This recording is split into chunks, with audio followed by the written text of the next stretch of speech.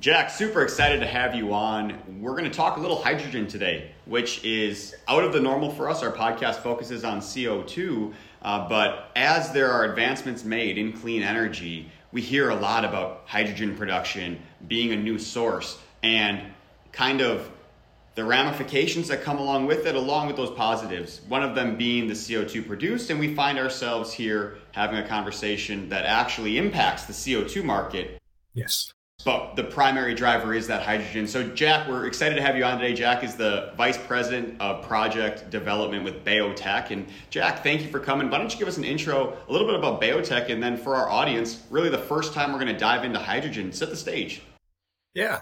No, thanks for having me, guys. I appreciate it. It's an exciting time in the hydrogen industry, and I think in the CO2 business as well.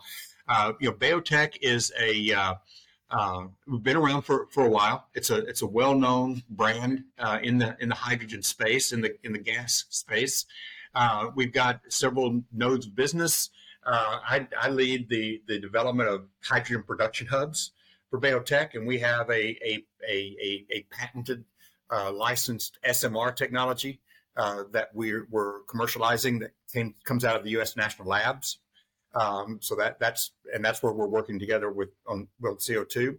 We also though build and sell and distribute hydrogen transportation and storage equipment.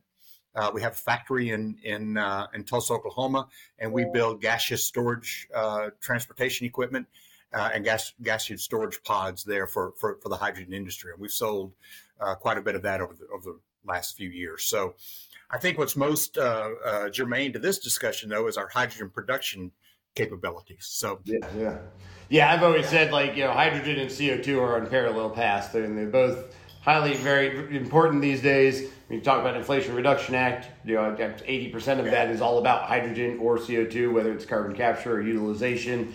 So you mentioned, I'm going to take you back really quick. You mentioned SMR. Tell us what SMR is. Yeah, so there's two main ways to produce hydrogen today. One is called is an electrolytic process, and one is a steam methane reforming process. Steam methane reforming is what we do, and that technology has actually been around for a long time, maybe 100 years or so.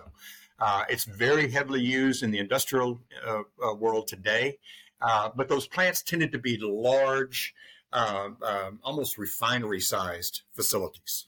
Billions of dollars in capex, huge land areas, things like that, and so transportation of that hydrogen it becomes challenging and is expensive.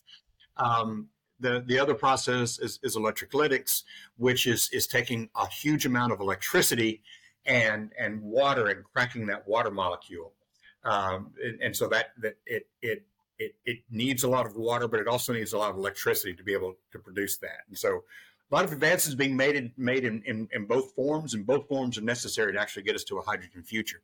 But the steam methane reforming process is really taking that methane molecule from natural gas or biogas, so-called renewable natural gas, and taking that methane molecule and breaking the hydrogen molecule off of it. And the byproduct of that process is CO2.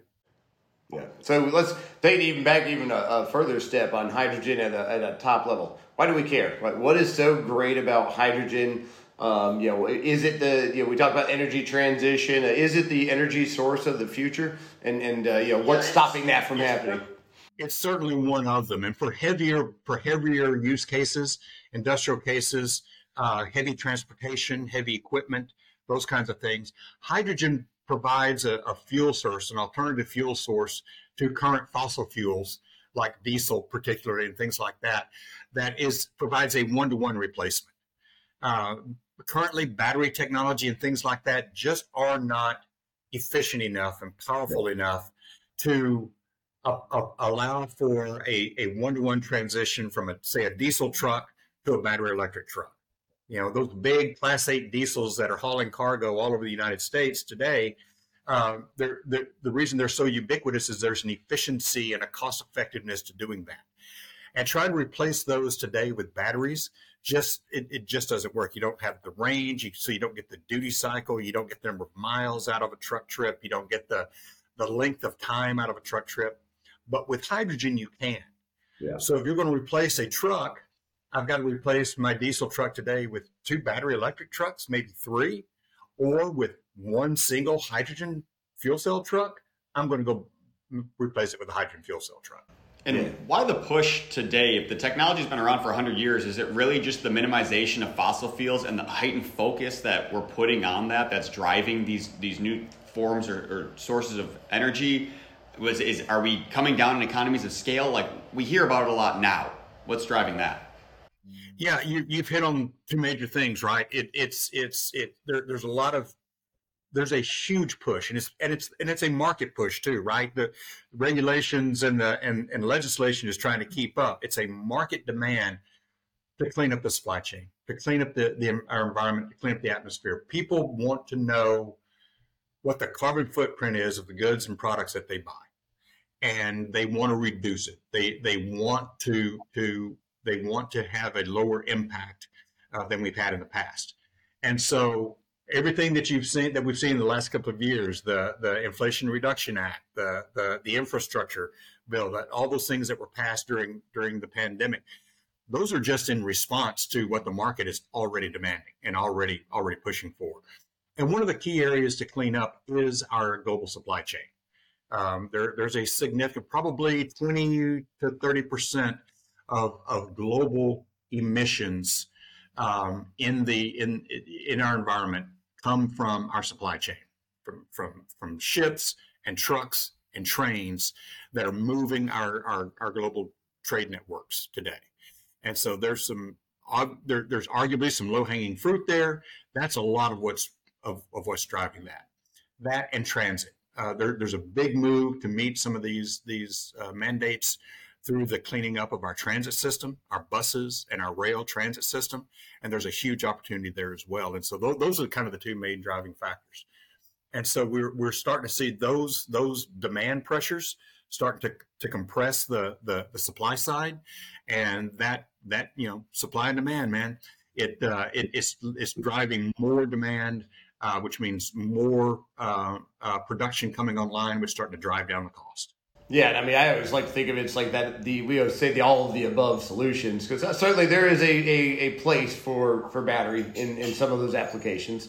There's a place for natural gas or compressed natural gas in some of those applications. Yes. But the bigger, the heavier, absolutely. Now you start getting into the hydrogen. But to me, and then correct me if I'm wrong here, the real benefit ultimately of hydrogen is it burns clean. The harder part, the negative of it right now is to separate hydrogen from methane or hydrogen from water. It's very cost or power energy intensive to do that today. And that's where we have to get those economies of scale, because I like to look at it like every country in the world could be energy independent if we could rely on hydrogen as the power source. That you're absolutely correct. You're absolutely correct. We could be, and so it goes a long way, not just to cleaning up the atmosphere, cleaning up the environment, because hydrogen, like you said, hydrogen's hydrogen. Hydrogen burns clean, regardless of its original source of supply. The hydrogen molecule itself burns clean, and so using those applications, you've cleaned up those applications where you've substituted hydrogen for other fuels. But you're absolutely right too. There is an energy independence, and which is a national security issue that goes to a robust hydrogen production infrastructure. And so worrying about the carbon intensity of the hydrogen, less about the color of the hydrogen, is an important thing that we need to do in this country. The carbon intensity is key, and by using existing resources and networks, our existing pipeline system, our existing natural gas production system, and augmenting that with biogas from things like landfills and dairy farms and water treatment plants and things like that, and blending those molecules, that's methane that today just escapes into the atmosphere. Right. Blending those molecules into the natural gas system, we come up with an efficient SMR like Bayotech's unit. We come up with a carbon intensity scale around the hydrogen that's produced that is 0 and sometimes even negative, depending on how much RNG. So you can start to really, really have a positive impact on the current environment as well as the future environment by using some of those methods. So how does that stack up against other forms of clean energy? I mean, neutral negative sounds like it is comparable to wind, solar, maybe more scalable, more cost intensive. Like where does this shake out in the big scheme of clean energy and carbon intensity specifically? Right. It is. I mean, if you can meet or beat the same sort of carbon intensity scale as wind or solar, you can start to drive. We can start to use RNG today, start to drive the uptake of hydrogen in these transit and logistics and ports and things like that. Start to drive the uptake of them and sort of start to get people over the hump of using hydrogen as a fuel while we build up this larger network of renewable energy, solar, wind, things like that, and the grid to be able to transmit that power efficiently and effectively to these other uses. Yeah, we were just having a recent conversation about additionality and the blocking of hydrogen production because of it's not energy efficient in all colors. And I'm going to step back for a second. You talked about the colors of hydrogen, but so for the real simple basis, green hydrogen means it was hydrogen that was produced with only green energy, whether it's wind or solar, and zero CO2 emissions whatsoever of that. And then there's a whole rainbow of colors after that, down to if you burn coal and you use coal to produce the power that produces the hydrogen, that's like black or gray I don't see it in any other industry other than hydrogen, and it's really stopping or slowing the growth. And a lot of us just say, who cares what you just said? Ignore the colors for now. We will get there. And yes, ultimately we want to have all green hydrogen, but it's not rational to think we can have that today, and it's extremely expensive. I mean, it doesn't even exist, but it's also extremely expensive when we could be having this, blue or violet or whatever hydrogen we want to call it, and build up the infrastructure to ultimately get to the vision that you just laid out there. And that's stopping it. I mean, are you seeing a lot of that in impacting Bayotech's business at all, or the hindrance of growth in the market? We haven't seen it stopping us or hindering us yet, but it is a constant. It's a constant refrain that we hear from certain corners of, well, it's not green. Well, it's not green. Well, it's not green. Well, that all you're doing when you're arguing that is you're letting the perfect get in the way of the good. Yep. Right. And the people who are really affected and impacted by industrial operations today, heavy industrial operations with a lot of diesel functionality going on in those operations, cannot wait for the perfect. They need to improve those locations right now. And the way to get there is through programs like SMR, using renewable natural gas and reducing the impact, being able to reduce the impacts of that diesel on those communities that's what we've got to be focused on right now. Yeah, no, I'm a huge advocate of the renewable natural gas, RNG. You talk about biogas and things like that. We've done some episodes on some of those topics as well. For that reason, it's the methane is either going into the atmosphere or we're using it. It's landfill waste, it's wastewater waste, it's dairy and farm waste, food waste. So it's utilizing that for a good purpose, and we're recycling the entire environment to use that to create the hydrogen, to power the ships, to power the trucks, to power the boats. I mean, it's got to be the future. The IRA, the Inflation Reduction Act, outlines or allocates a tremendous amount of funding for those projects, and some of this additionality is kind of starting to block that a little bit, right? Like they basically say, no, if it's not this, and this, you can't use it, and we've got to stop that and get everybody. That's why we do episodes like this because it's so important. It is carbon capture, it is carbon neutrality, green initiatives, but we're doing it proactively, by utilizing hydrogen and making it cost effective, which it's not today. I think we can all agree there isn't a cost effective hydrogen, diesel gas equivalent type of thing that's there, but we can get there. There is a path, but we need the runway to get there. So, what kind of obstacles are you seeing there? But I think we maybe kind of hit on that a lot. Where's the growth? I mean, we saw your recent announcement with the purchase of some Nikola trucks. I mean, that's outstanding. Another great company doing some great things in that trucking sector. Why don't you talk to us about that a little bit? Yeah, I mean that's where we see a lot of growth. Again, is in the trucking sector, the heavy equipment sector, and the transit sector. We see a lot of opportunity there. Trucking is obvious. And any highway, any freeway in the United States, what do you see? You see big Class 8 diesel trucks going up and down the freeway. That is the lifeblood of our economy.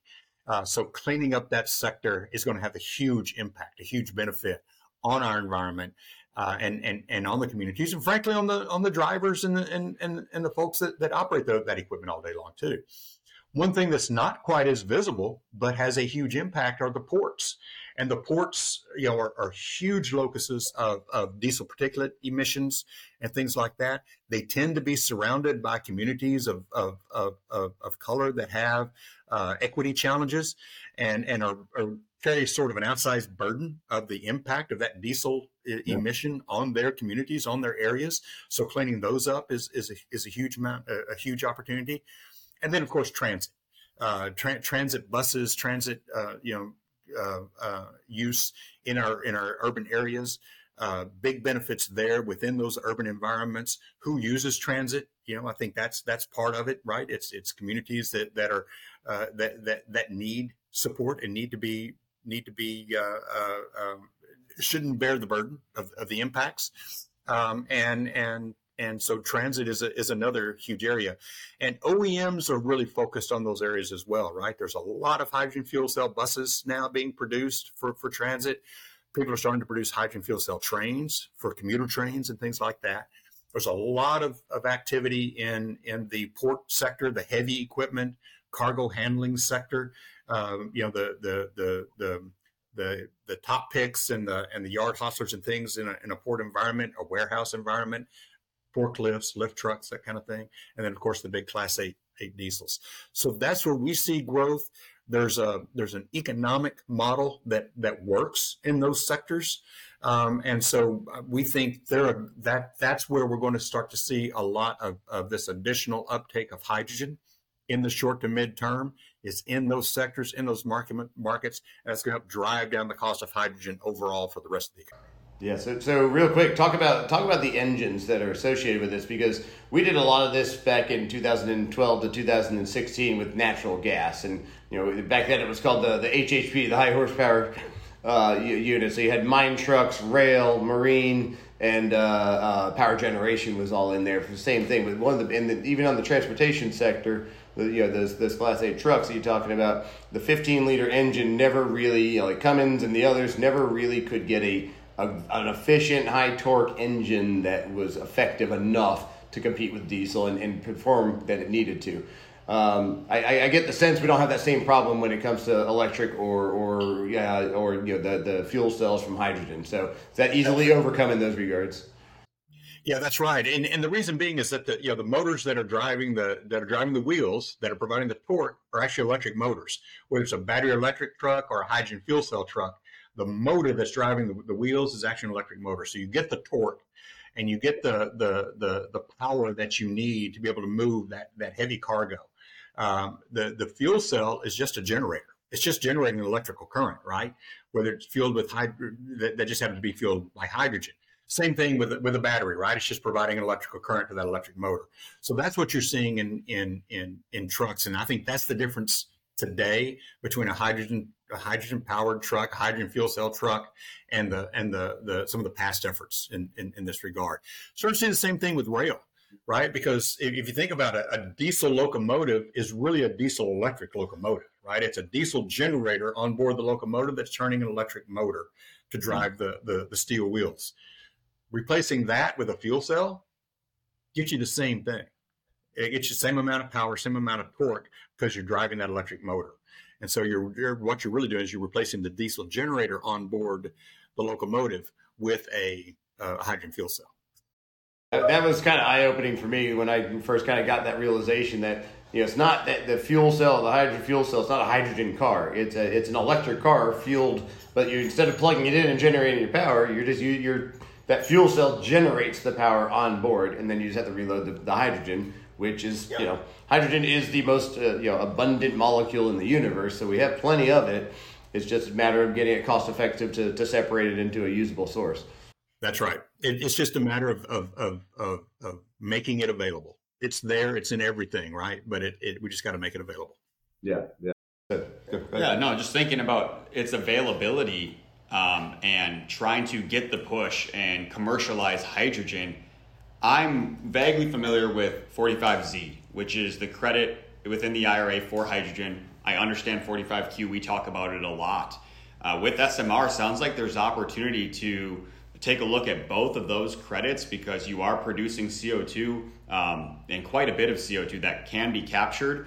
Also, you have the opportunity to capitalize on 45Z. Can you touch on the credits a little bit? What makes sense for the hydrogen industry? Does sequestration, you probably can't stack, but I would love to understand how we do bring more to market here and leverage some of these incentives. Yeah, I don't, and you're right. I don't know that we can stack. What we're focused on is the 45V credit for production, hydrogen production using renewable natural gas. Right. That's where we get the most bang for the buck.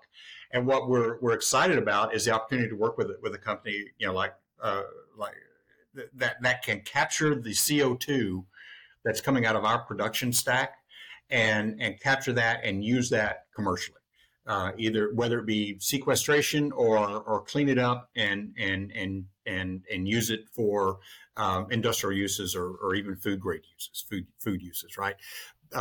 It becomes an almost free source of CO2, other than the cost of capital and the incremental O&M. Becomes an almost free source of CO2 for those purposes. For those relatively clean source of CO2 at that. And it's a relatively clean source, right? It's not a dense source, but it's a relatively clean source. And so it depends on what the constituency is of the feedstock going in, right? The natural gas going in, and we're taking pipeline quality gas in, and we're making in the SMR process, we're making a fuel cell grade hydrogen. So the inherent process takes whatever constituents might be in the gas and breaks those down to a large degree. So a lot of the CO2 that does end up coming out the stack and is available for capture and reuse is a fairly clean CO2 coming in. Yeah, and that's why I say, like I said earlier, I mean, they're on parallel paths. I mean, where you have hydrogen production, you have CO2. But so, like we always say on this show here, is like, let's find alternative uses and good uses for that CO2. That's sustainable aviation fuel, things like that. And the real ultimate gain in this, I mean, there's it sounds great on the campaign trail to say, we're going to be off fossil fuels by 2030 or 2035. That is asinine in my opinion. I mean, the odds of getting off fossil fuels in the next 100 years is probably pretty limited, but we can absolutely minimize it and start reducing it. And so if we have these biogas sources and RNG, you don't have to pull natural gas out to burn the natural gas and get the methane, things like that. Same with the CO2. We don't need to find new sources of CO2. We have plenty of sources of CO2 that can be used for all these things. So yeah, and that's where you get a little angry about the additionality blockage, because it's so short-sighted. We can't just say wind and solar are going to save the world and we need battery electric cars. Well, those battery electric cars aren't any greener than anything else we have today either. It just sounds good. It's green at the source because they're not creating emissions, but everything that went into it to generate that power and everything else downstream or upstream of it isn't green. And so, we have to go with the all of the above mentality. So let's say, It does have to be an all of the above, and look, there's not anything, and I know this is controversial to say, but I don't see anything inherently wrong with fossil fuels per se. It's how we use the fossil fuels that needs to be changed and improved, right? So if we can use natural gas supplies and rather than just burning them, we can refine them into products that can be used in a clean, safe, sustainable manner, then why not? You can say the same thing. Again, I don't think it's a silver bullet, but it is part of the solution. Yep. No, that's great. Well, that's why I think it's so important what Bayotech is doing. Because like you said earlier with the historic SMR, it's very large scale, and certainly when we have pipelines and things like that, makes large scale very more feasible, I guess you'd say. But at the same time, I mean, you have a smaller scale system. You can get point of use almost for hydrogen. And, that we need that as a bridge for the next 10, 20 years while we get larger scale hydrogen production and pipelines. But even after that, you're always going to have a need for point of use production. And so if we can get that cost effective, now you can, transition all sorts of different things from generated, electric to now fuel cell production. So. I mean, I think in the short run, what it does is, like I say, it starts to provide that gateway into the transition to hydrogen as a fuel. Right. In the long run, it becomes sort of like the infill, right? It becomes the filling the niche, filling the gaps in the supply chain as the larger scale environment works out. And I sort of liken it to, you've got big utility scale solar plants that are being built, right? But I got solar panels on my roof. Right. Yep. Right. Point of view. So there, it's that all of the above sort of approach and mentality. There's not one or the other. It's not black or white. It's how do we build out a network, a system that functions and works and gets us where we want to be. I totally agree. Yeah. Well, hey, this is extremely educational, extremely helpful. Like I said, it was really highly encouraged by what you guys are doing there. I think you got some great products. What didn't we ask? What didn't we cover today? The only thing I can think of, and I'll give a little plug for us. And you touched on it earlier, right? It's this Bayotech technology and hub and the ability to put it at the user. We can produce a couple of tons a day of hydrogen on a couple of acres of ground.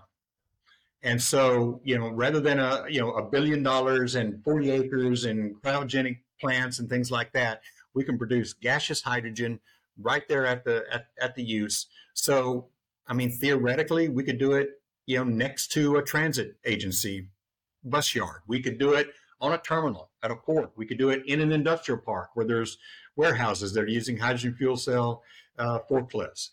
We could build one next to a truck stop on a freeway somewhere. Things like that we can do to start to really build out the network and the system to make hydrogen available for widespread use. And I think that's a really cool thing, and something that we're really excited about. So. No, that's amazing. Yeah, that's I totally agree. It's critical for the adoption and the growth. And can you do that for power generation too? So can you generate power off of that hydrogen production and co-locate power production on site for operation? We could co-locate it and pump it into so let's say where you had a combustion turbine plant, you could co-locate one of our hubs at that location. The same natural gas that's feeding the combustion turbines could feed our SMR, convert it to hydrogen, and then put that into the combustion turbines. Yeah. That's awesome. That's great. Yeah. Hey, I've certainly learned a lot. I'm sure the listeners will as well. And for us, Catching Carbon, this will be the first of a few episodes where we do start to better understand hydrogen, and we want our audience to do the same. So Jack, thank you for coming on, PhD, educating us. We certainly appreciate it. Everybody be sure to check out Bayotech. They're doing some exciting stuff in the clean energy space. Thanks, Jack. Thanks, guys. I appreciate it.